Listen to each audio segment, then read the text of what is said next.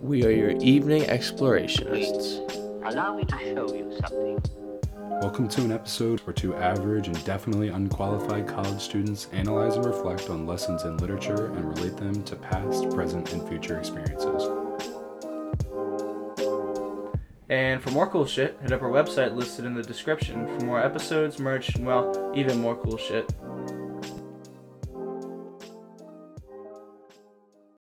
Hey guys, it's just Nate today. I have a short episode today, but it's an important one because we talk about addiction and how to deal with it.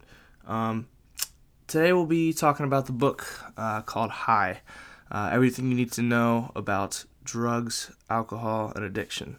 It's written by a father-son team, Nick and David Sheff, and again they talk about drug and alcohol addiction.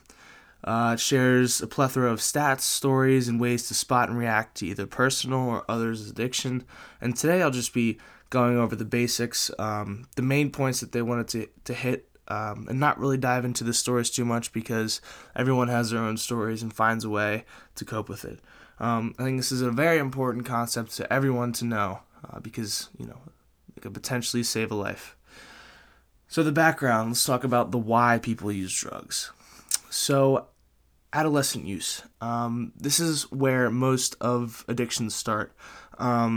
Naturally, there's a crave for action and pleasure, Think about sports, playing at the park, drawing and being creative. That all happens in that adolescent stage. So it's kind of a primary use for trauma and dealing with that and other things. People use drugs and alcohol to relieve stress, so running from issues, typically as a way to cope with problems rather than, fighting them, and we'll talk about that in a little bit in the science part, but it's a temporary use for silencing doubts or stress from external things.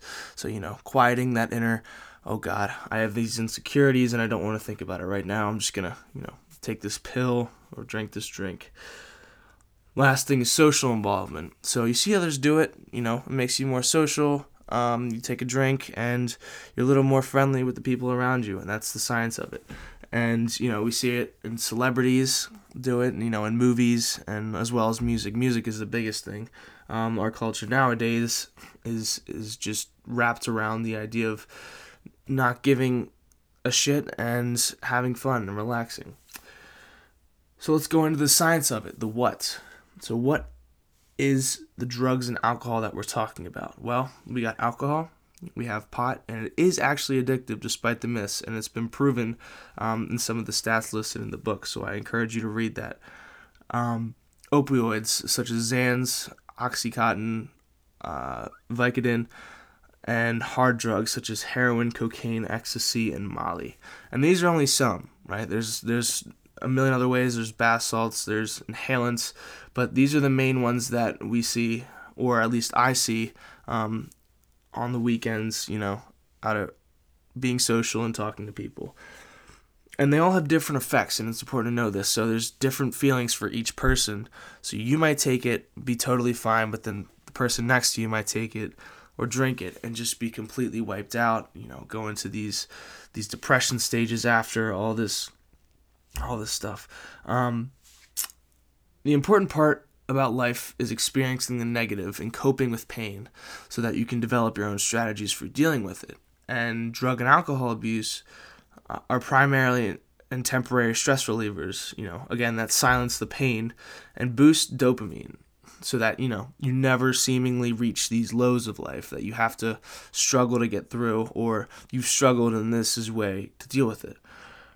So we'll talk about the effect of dopamine, the go system versus the stop system. And dopamine is essential, though, to our survival, Tells the Neanderthals, oh, these berries taste good, they're safe to eat. But drugs ultimately turn that into, these berries are the best thing I've ever had, I have to have more. And drugs and alcohol, they remove the speed limits, especially the addiction. They remove the speed limits, stop signs, traffic lights in your brain and tell you to get more of it, or do it more to feel that pleasure. It's the total removal of this concept of moderation that we had talked about before. So you're completely losing sight, you're losing your motor functions, you're just diving into the dopamine. So how how can we recover and help drugs? So knowing the risks. There is always a risk to do anything, but alcohol and drug use can become incredibly addictive. Quote, it can happen to anyone, anywhere, at any time, in any situation. It's just that there are more risk factors than others, and addiction can come in different varieties. Quote, family addiction is another one. Even in your family member hides their drinking problem or their opioid problem, it's still there and will possibly carry on to the next generation. The scientists call it, quote, the addiction gene, which is actually thousands of genes that interact with themselves and the environment to increase the likelihood of addiction, quote. So, you might not even know it, but your uncle might have been a drunk. And here you are, growing into the same shoes he is, and naturally, that's just how it is. That's your genetics. And we'll talk about how to deal with that in a bit. There's also at-risk kids. We talked about the craving for pleasure and fun.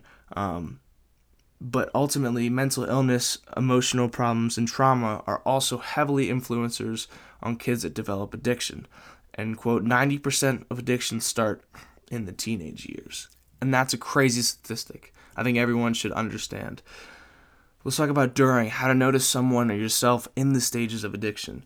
You ask these questions. Do you use it to be more social, confident on a daily or weekly basis? Have you lost friends and gained only friends that involve drugs or alcohol? Have you been hospitalized, skipped school, or been busted because of constant use? The biggest question is, can you go 1 month, that's 30 days, without using? If you answered yes to any of these, it's important to dive into the risks and how to come out of it. And the effects of it is not only you or the user grows in mental and physical issues, but the family and those close to the user are also susceptible to being forced to cope with. And that might even put more stress on them, and they might even start, using that alcohol and drug use to cope with this. So it's important to work on yourself and help others out of this. And we can do this in the recovery stage, or how to help someone get into recovery. Remember, quote, addiction is a disorder of the brain, a form of mental illness. Just as no one chooses cancer, no one chooses to be addicted. They would stop if they could, but most can't without help, quote. Interventions are a great way to let them know how you're feeling, and it's a great way to have others let them know how you're feeling, like writing a letter and reading it so that they fully get the emotional experience. But it's also important to involve a doctor or someone with a medical background when proceeding with this intervention.